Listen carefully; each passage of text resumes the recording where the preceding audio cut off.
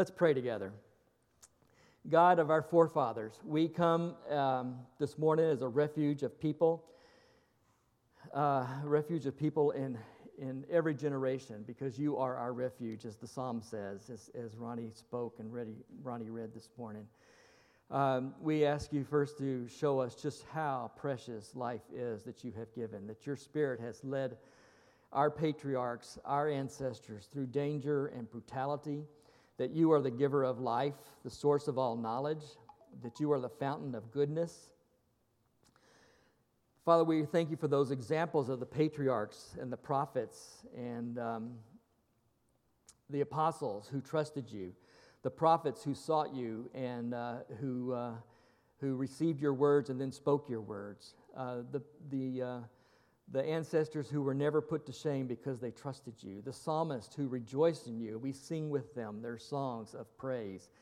Father, we thank you for the apostles who waited to be filled with the Holy Spirit and then set the world afire by the gospel of your cross and the resurrection. Father, we thank you for the martyrs who have gone before us and those who are sacrificing their lives for the gospel today, that we know that you went with them even into the fires. Father, you are the one who was, who is, and is to come. And we thank you that this path that we are walking on is not untried, it's not uncharted, but we follow many who've gone before us. We thank you for the signposts that you have given us that point us the way, that warn us of dangers. We give thanks for the greatest gift of all, your Son, who gave himself up for us on the cross and then conquered death just by the sheer power of your love.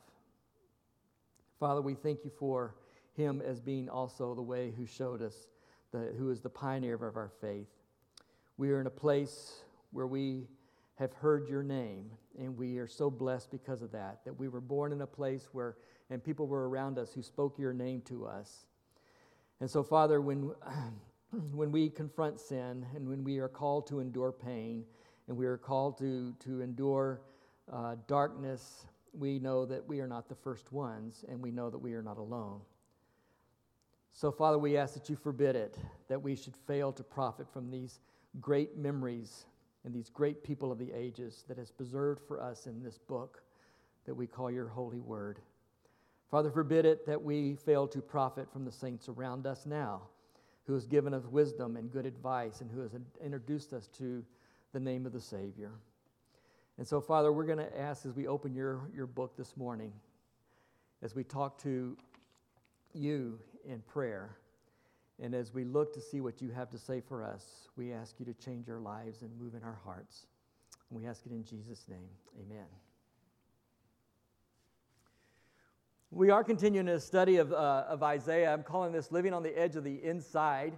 And we're the idea is that we live in the center. We live in the realm of the kingdom of God, but as Christians, we are to live on the edge of the inside. We are also in a world, and we also are called to minister to the world. We're going to be looking at Isaiah 7 this morning, which is a passage that is often read at Christmas time, and we'll look at that in a little bit. But we look at a place at a time where faith is real. And I'm calling this faith in real time with real risk. Just because the idea we have about faith is sometimes a little bit different than that. Years ago, there was a kind of an unknown pastor, not that long ago actually, an unknown pastor named Harry Lahowski, who ministered in an American Baptist church in Winnipeg, Canada. And his church was located in one of the worst neighborhoods of the city. It was a known neighborhood for crack and other drugs, selling other drugs, and then, of course, there's always the crime and the poverty that goes with all that stuff. And he was really frustrated. He had been there 14 years and had made little headway into the neighborhood. And he said, we were praying for people, we did rallies, we did protesting, we talked to the police about the drug. It was just out in the open. The drug market was just out in the open for anybody to see. And it was just pretty blatant, and they talked to the police department. They were feeding them information. And the police said, we can't really do a whole lot. You have to have patience. It takes a lot of time for investigation. And then even once we've done the investigation, there's no guarantee that we can get a conviction. And he said one morning he was reading John chapter 3, and Jesus was talking about the light and the dark. And he says that light penetrates the darkness. And he said darkness is afraid of the light because light exposes their evil deeds. And he was praying about this, and he really attributes this to God speaking to him to do something about it. And he says, well, if darkness hates light, why don't we bring light to the darkness? And so what he did, he talked to his colleagues about this, and he got this idea of,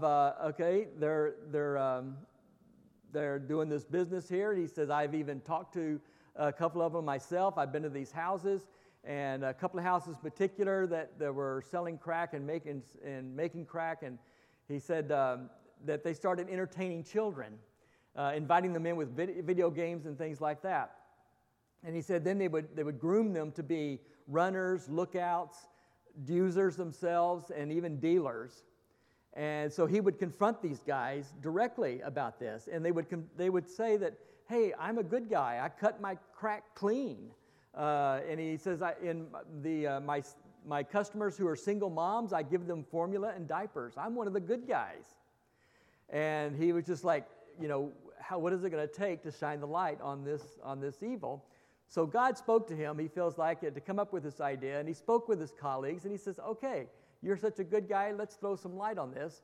And so he made this poster that he started putting up all over town on telephone poles and fences and schools everywhere about these houses who sell crack cocaine. And you can't read it from here, so I'll tell you what it says. It says, crack dealers conveniently located in your neighborhood. Extended hours of operation. Superior quality control of our products. Pride in our great customer service. And then he'd have these little tear-off slips down at the bottom that said, additional franchises available. And so he put that on there. He put that up all over town. And it wasn't any time until the media found it. And they would take the poster, and they had pictures of those two houses that I talked about. And they went to these guys and showed them the posters. And they were all on film, and they were just furious. Who did this? Who put this out there? And the guy tried to explain, deny it, and say, well, I'm a good guy, et cetera, et cetera. And he was just furious. And they approached the pastor of that church and asked him about it. And first he played innocent, and then finally he came clean and said, yeah, I'm the one who did it. And it took a lot of guts to do that. And of course, he immediately started receiving threats. One guy even threatened him on camera. He had to explain to his family why he did this. He had to explain to his kids who were afraid, and said that because of his own drug addiction past, he felt like this was really passionate. He was really taken by faith to do this. And he said, I started walking down the middle of the streets only in daylight because I figured if they're going to kill me, I want it to be in broad daylight. And he finally got into this big argument with these guys, and they were shouting at each other, and he finally said, you know what? If I had 10 guys like you who knew the neighborhood like you do and who are committed to what you are, like you are, we could change this neighborhood. And that was like the click for these guys that said, okay, he's not doing this because he hates us. He's doing this out of love. And they let him alone after that. That is pretty dramatic. And I'm not saying recommend we do things like that, but that's pretty dramatic. But my point is that for him, this was an act of faith in real time, taking real risk. This isn't just some cognitive decision to say, yeah, I believe in these doctrines. This isn't just some mental exercise to say, yeah, I believe in God. Let me give you the proofs that why I believe in God or why the resurrection is real. It's not that at all. For this guy, it was real time, real risk, real faith. And that's what we have here in Isaiah chapter 7, or at least the opportunity for that in chapter 7. Ahaz is facing some dark times. He is the king of Jerusalem, if you remember from last week. And he's facing attacks from the north kingdoms. And so just real quickly, let me give you a rehash of what this is. This is kind of a long chapter and kind of a complicated chapter, but I'm just going to summarize the three major sections, and then we're going to look at some applications. But Ahaz is facing a risky decision, and that decision is to go with a bigger threat against a smaller threat, and which option do I take, and which is going to be the best option. And Isaiah comes along to give him a better option. I'm not going to read the first 2 verses, but basically it's that introduction. And if you remember from last week, Ahaz is the king of Judah in the south. The kingdom of Israel split in north and south right after Solomon. The south remained the line of David, and their capital was in Jerusalem. Well, Assyria had come over and swept over the land and had taken over Israel, but they still occupied Israel, but now they were occupied with some other battles over in the east and kind of left Israel alone. And Pekah thought, this is my chance to kick Assyria out. So he joined forces with Syria, or Damascus, and they said, let's join forces and kick Assyria out, and let's get Judah to join us. Well, Ahaz says, I don't want any part of this. And so what they do, they start to attack Judah. They want to attack the south. And that's where Ahaz got afraid, that these were attacking him and they were going to overrun Jerusalem. And they said, if we can defeat Judah, we can put in our puppet king, and we can, all 3 of us, and maybe a couple of others, attack Assyria. And so this is his question. This is the problem. This is what he's doing. He is contemplating a disastrous, long-range decision based on this momentary panic of fear and probably a lot of hatred to go along with it. That's what he's facing against. That's what he's getting. And he says that, and Isaiah, the book of Isaiah says that they were shaking like trees, that Ahaz and the people of Judah were shaking like trees. They were so afraid. They were so scared of this. And notice that Isaiah in those first 2 verses also refers to them the house of David.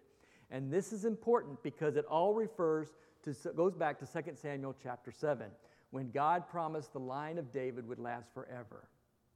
And this is going to be very important as we move through the chapter, because this is the issue. And Ahaz is worried that he's going to be defeated, kicked off the throne, and then controlled by Israel. And so what is he doing? He says, maybe I need to go and look for help in Assyria. And so God sends Isaiah to Ahaz. And he says, go there with your son. Go there with your son there, whose name means the remnant will return. And the presence of the son is to say, okay, you're going to be in captivity, but the remnant will return. And he wants to say, this is the gravity of the moment. This moment is serious. And that name, the remnant will return, is both bad news and good news. It's bad news here because only a remnant will return. It becomes good news later on in Isaiah, where it becomes at least a remnant will return. So it's kind of 2 ways here. And the point is, this is a serious moment. And so he's supposed to go with the voice of Yahweh in contrast to the voice of panic of Ahaz, and tell him this is not going to happen. He brings them an oracle of hope, of salvation. And he says, trust me, this is not going to happen. And he calls Israel and Damascus, he calls them just a couple of burned out old tree stumps. Don't worry about it. Yes, it is dark. Yes, you will have to fight. Yes, there will be battles. Yes, it will not be good. But trust me, they will not prevail. Jerusalem will stand. It is a sign of hope.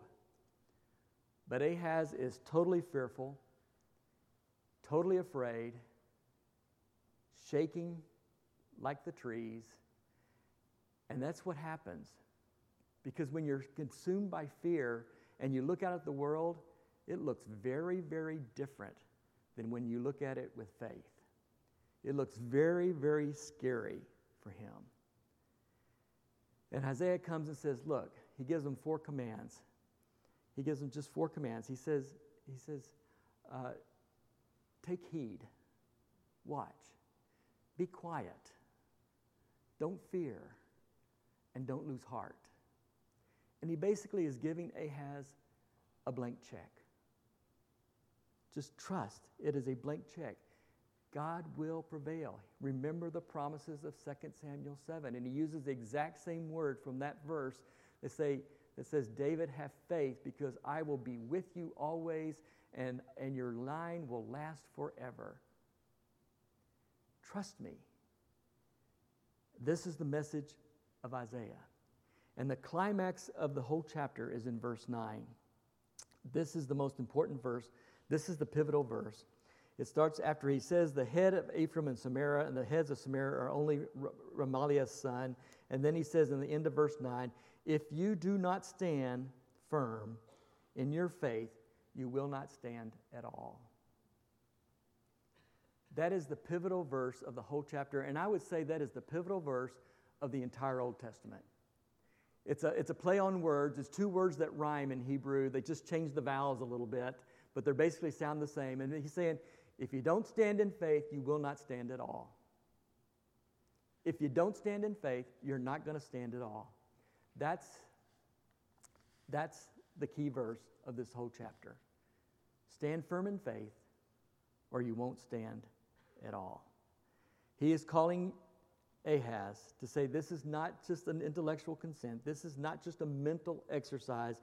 This is a practical reliance on Yahweh. Yes, there are real risks, but the resources of God will pull you through.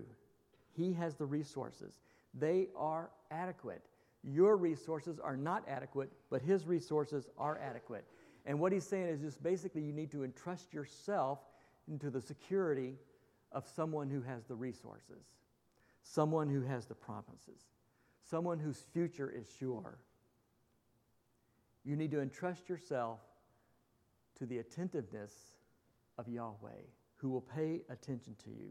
And he's saying that panic is inadequate, and hatred and fear and foolishness, that's just totally inappropriate for someone who is a Yahweh worshiper, who is a God worshiper. He says, my resources have been mobilized. My commitment is unfailing. It will last. And he says, just take the faith. Replace yourself in the reliable care of someone else, Yahweh. If you do not stand in firm in faith, you're not going to stand at all.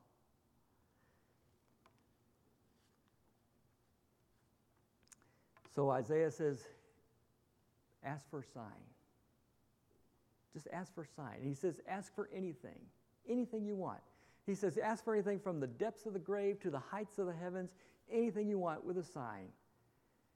And Ahaz responds, oh, I would never test God. I can never do that in this fake pious way. He's saying, I will never test God. You know why? What I think is because he's already made up his mind. He's already made up his mind, and nothing's going to change it.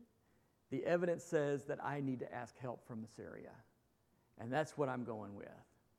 I just watched a little YouTube discussion on biases from a gambler, and the title was like lessons from a gambler that are good for life or something. And there was this professional gambler, and she was telling us about this what she calls confirmation bias, that we already have a thing in our mind that's already made up. And when we do that, that means we put a lot of emphasis on the evidence that reinforces my idea, and we dismiss the evidence that contradicts my idea. Well, that's what Ahaz is doing here. He's already made up his mind that his help is in Assyria. And he says, oh, I can never trust God. And Isaiah says, okay. That just escalates the discussion a little bit. He says, okay, I'm going to give you a sign anyway. And this will be it. In let me read verses 14 through 17. Therefore, the Lord himself will give you a sign. A young woman will be with child and will give birth to a son and will call him Emmanuel. He will eat curds and honey when he knows enough to reject the wrong and choose the right. But before the boy knows enough to reject the wrong and choose the right, the land of the two kings you dread will be laid waste. The Lord will bring on you and your people and on your house and your father a time unlike any since Ephraim broke away from Judah, and he will bring the king of Assyria. This is not the sign he was hoping for. Now, what makes this passage complicated is that Matthew uses this passage to talk about the birth of Jesus, and we'll get to that a little bit later. But my purpose this morning is to focus on Isaiah chapter 7. What does this mean for us, and what does it mean for Judah? And he says he's given this sign. What do we know about this sign? Real quickly, it's the child that's the focus here, not the woman, okay, first of all. Okay, this is the child that Isaiah is calling our attention to and Ahaz's attention to. Second thing, who exactly is this woman? We don't know. They never tell us. Some people think it was Isaiah's wife. Some people think it was the king Ahaz's wife. Some people think it was just some random woman in the court. We don't know. And we also don't know anything about her sexual history. The word here in Hebrew is just a young woman, a woman of marriageable age, okay? There's no two virgin births, okay? This is just a woman of marriageable age. The sign has to do with the child's name, Emmanuel, God with us. That is the whole point. This name carries the whole weight of Isaiah's message, that God is with us, that He is reliable. His resources have been mobilized. We can entrust it. It is real time, real risk, but He is capable. He is able. He is with us, just like He told David back in 2 Samuel chapter 7. And finally, the function of the child is a sign to monitor the time. He says when he's eating curds and honey, probably about the age of 2 and 3. I've heard some commentaries and some scholars say it's when he's more like 12 or 13, but I'm really thinking that it's when he's a young boy. And he says by the time he's 2 and 3, when he's able to eat curds and honey, God will wipe out Israel and Damascus. And that's exactly what happened. And then he says, you will be under King Assyria. And basically he's saying, you do not have a clue as the brutality you are going to experience under Assyria. You don't have a clue as to what's coming. When you turn away from me,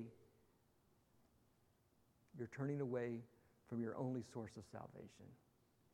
And if you remember from chapter 1, where Ahaz sent this letter to Assyria, the king of Assyria, Tiglath-Pileser, he identified himself as Ahaz, your son and your servant. And Isaiah is saying, you are going to be right. You're going to be his son and his slave. And that's exactly what will happen. It says, you are not prepared for this. And the sad thing is, it didn't have to be this way. It didn't have to happen. He just needed to trust. But he turned his back and became an idolater. The last section of the chapter is foolishness and fear bring a very unwelcome future, to put it mildly. Unwelcome future is quite an understatement to what they were experiencing. And so Isaiah begins to spell out exactly how this future is going to emerge. And he uses 4 statements of on that day, on that day. On that day, the decision made in fear and foolishness will have drastic and long-range consequences. You will not know what you will be getting into. Long-range consequences. He compares Assyria and Egypt to bees and flies. He said the flies of Egypt will come, and yes, they are annoying, and they will come over your land. And he says, but the bees of Assyria, they will come over your land too and sting you. And both countries were interested in Judah. Egypt wanted Judah because there was a buffer for Assyria, to keep Assyria out.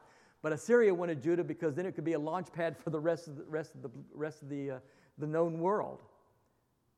So they were both interested in Judah, and he says they will swarm on you like bees and flies. Long-range consequences. On that day, Judah will be completely humiliated. That's what it means when he says they will take the razor to your head and they'll shave your head and your beard and basically your whole body. He says feet. Feet is a euphemism for private parts. Okay? And he says you will be totally humiliated. Ahaz really will be his son and his servant. They will be completely humiliated. And on that day, some good news, there might be some good news and some bad news. Some good news, they said, you will eat curds and honey. And the bad news is you will only eat curds and honey. That you will only have 2 sheep and a cow, basically. You will have limited livestock. And he says, there will be a remnant that will return, but there will only be a remnant to return. The good news is there are a remnant. The bad news is that it will be only a remnant. And that relief will be short-lived. And 3 times he mentions the briars and the thorns. The land will be covered with that. In other words, it'll totally disrupt the routine. There will be no more agriculture. There'll be no more growing. The sheep and the cattle, they will just roam free on the briars and the thorns. And there will be no more growing of grain and growing of food. It will just be, all you will eat is curds and honey. At least the cows will be giving milk. And that's about the best you can expect. It is short-lived. So what is that for us? The Quakers call this holding center. Living by faith in real time, even in the midst of real risk. I like that phrase, holding center. And the thing is, Isaiah tells them how to hold center. One of my new favorite authors is Tish Harrison Warren. I always get those two names mixed up, but I think it's Tish Harrison Warren. And she says that faith is more of a craft than it is a belief. I love that. Faith is more of a craft than it is a belief. It's something that we craft together. It's something that we stitch together. Well, Isaiah gives Ahaz a way to stitch these things together. He tells us how to do that. He tells us first to take heed. And what does that mean is to watch. And I really think the key of spirituality is to be able to see clearly, to watch clearly. It is this forced concentration, to be on the lookout for the grace of God. Even in the deepest, darkest times, we are to take heed. That doesn't mean we deny the danger. It doesn't mean we deny Israel and Ephraim about to attack. It doesn't mean that there's not danger out there, and it doesn't mean that we sit passive. But it does mean we keep watch. We take heed of what's going on. We take heed of what God has said and what He has promised. He has promised us a time when He will break into time and heaven and earth will come together. That this cosmic reorientation has already begun with the resurrection of Christ. The resurrection of Christ is the only proof, the only evidence we have that love will conquer death. And He says, take heed of that promise. Take heed of what God is saying. Take heed of what Jesus is saying, that He is the full embodiment of this. And we will talk about this a little bit later. Take heed of what God's doing in your daily lives, of what God is working around in what you see. Take heed of where you see God working in our daily lives. And I really believe that prayer is the key here. Prayer is the one that sharpens our vision. And I would say prayer in the Psalms sharpens our vision. It gets us more acquainted to what life is like living on the edge of the inside. That prayer helps us see the truth. And finally, take heed of your gut. Take heed of what's going on the inside.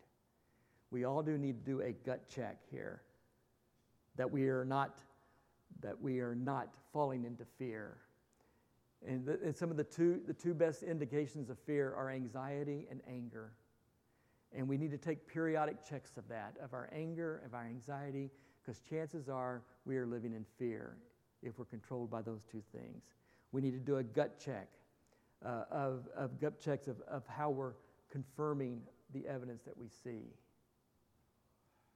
We see what's on the inside. So we take heed and we be quiet. This is not passive. This is taking time to be quiet. This is the time where the Quakers say we center down. And be quiet. That is a place of conversion. That is the place where the old self dies and the new self starts to grow. And I believe it is real in quiet. That is the place where we are most naked, most raw, most real before God. And I would even say that sometimes that even happens in our sleep. That in those times of quiet in our sleep, that God is working. I don't know why we think God is more pleased with us when we are awake. I think He's probably more pleased with me when I'm asleep. Finally, He shut up. But quiet is where we see God. It's easier to hear God speak when we are quiet. And I am certain that Ahaz had struggled with certainty, that he was so sure he was right, that Assyria was the only answer for him. And I think Isaiah was saying, shut up. Shut up and listen to what I'm saying. Listen. Trust God. Trust this message. Trust this messenger. Just be quiet for a second. Stop telling God what you're going to do. And He says, do not fear. Do not fear. Sometimes I see the church, the American church, and sometimes I feel like we're running on a fuel of fear. That we're so afraid of the world out there, we're so afraid of this happening or that movement or whatever, we're just so afraid, and we get angry and we get anxious and we get scared and we don't want to go outside, and we move back away from the edge of the inside because we're running on fear. And I did this. When I was a youth pastor, I used fear all the time. I used fear with my parents and the church to get support for the youth ministry. You don't know what's out there for your kids. It's scary out there, And I would use that with the kids. You got to be scared, you got to be on your toes, all this stuff. And I used fear to motivate. And I repent of that it was pure manipulation. That's it. And God is saying, don't fear. Fear is detrimental. Fear makes us make poor decisions. Neuroscientists have even discovered, they've documented that when people are in fear, their ability to evaluate goes down, that they easily make poor decisions the more fear they have. And we see that with Ahaz. Because of his fear, he made a really poor, foolish decision. Don't fear. And along with that, we're not the only one running on fuel of fear. Sometimes I feel like all of society is running on a fuel of fear. And we get the chance to show the world what it's like to live with joy instead of fear. We have to be the good news as well as speak the good news. We live in a society that's full of fear and full of fear mongers. But we can show them what it's like to live with joy. And finally, he says, don't lose heart. And that means get on with it. Get on with it and stay with it. Persevere. Keep going. This is not passive. This means we confront the challenges, but we confront the challenges with faith. This is not passive. This is not a passive posture. This means we are active in the work of redemption and restoration. That our work is working with God. We are participating with Him. We have this weird view of God, not just in church, but I'm talking about in the world. We have this weird view of God, that God gets blamed for everything and we take credit for everything else. That God gets blamed for earthquakes or car wrecks or illnesses, but we take the credit when we have relief or when we have engineering that keep us from car wrecks, or we take the credit when we find medicine for whatever is the illness. We take credit for those things, but God gets blamed for everything else. When in fact, all the work is participating in what God is doing. Our work is not separate from God's, and our work is not in competition with God's. We are working together. We talked about work this past summer. It is participating with God. He says, get on with it. God is not there just to fill in the gaps. We're here to work with Him. And everything we do, whether you get paid for it or not, is gospel work, is kingdom work, if it's done with faith, if it's done with trust. We participate with Him. We stand by faith, or we don't stand at all. Living on the edge of the inside means we live by faith in real time with real risk.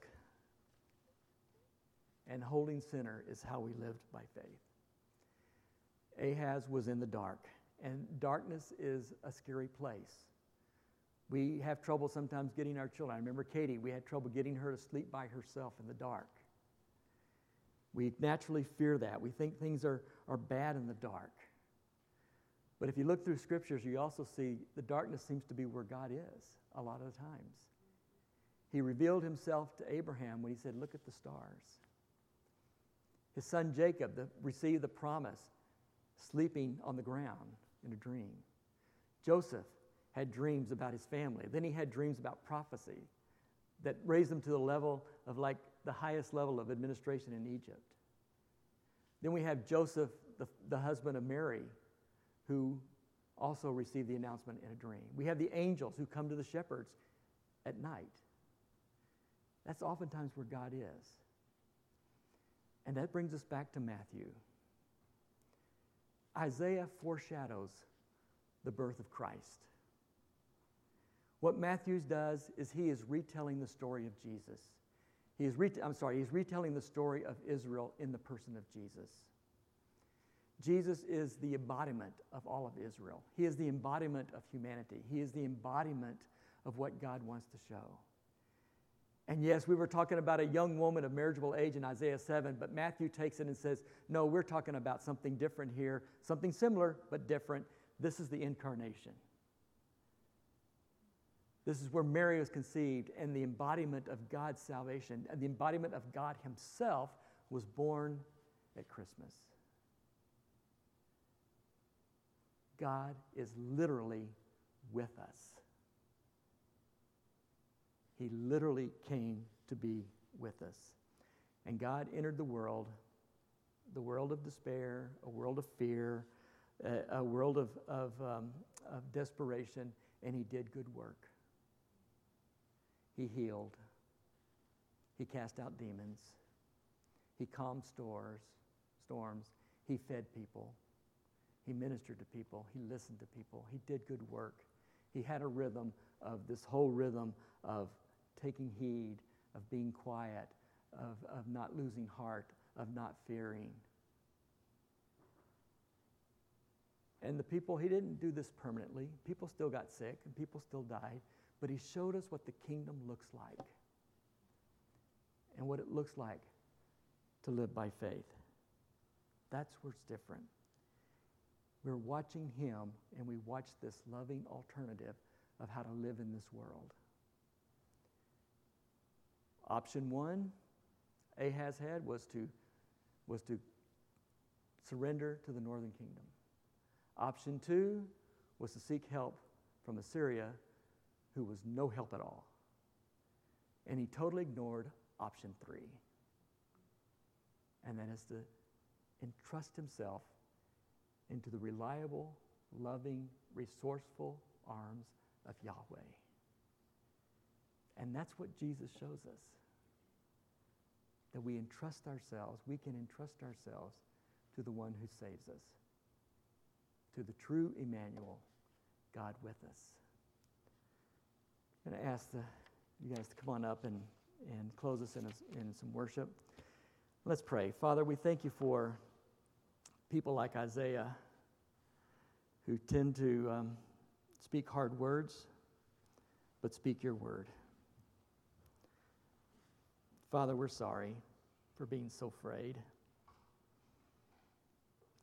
Teach us to trust you and live in the alternative world you have created. In the name of our Savior, amen.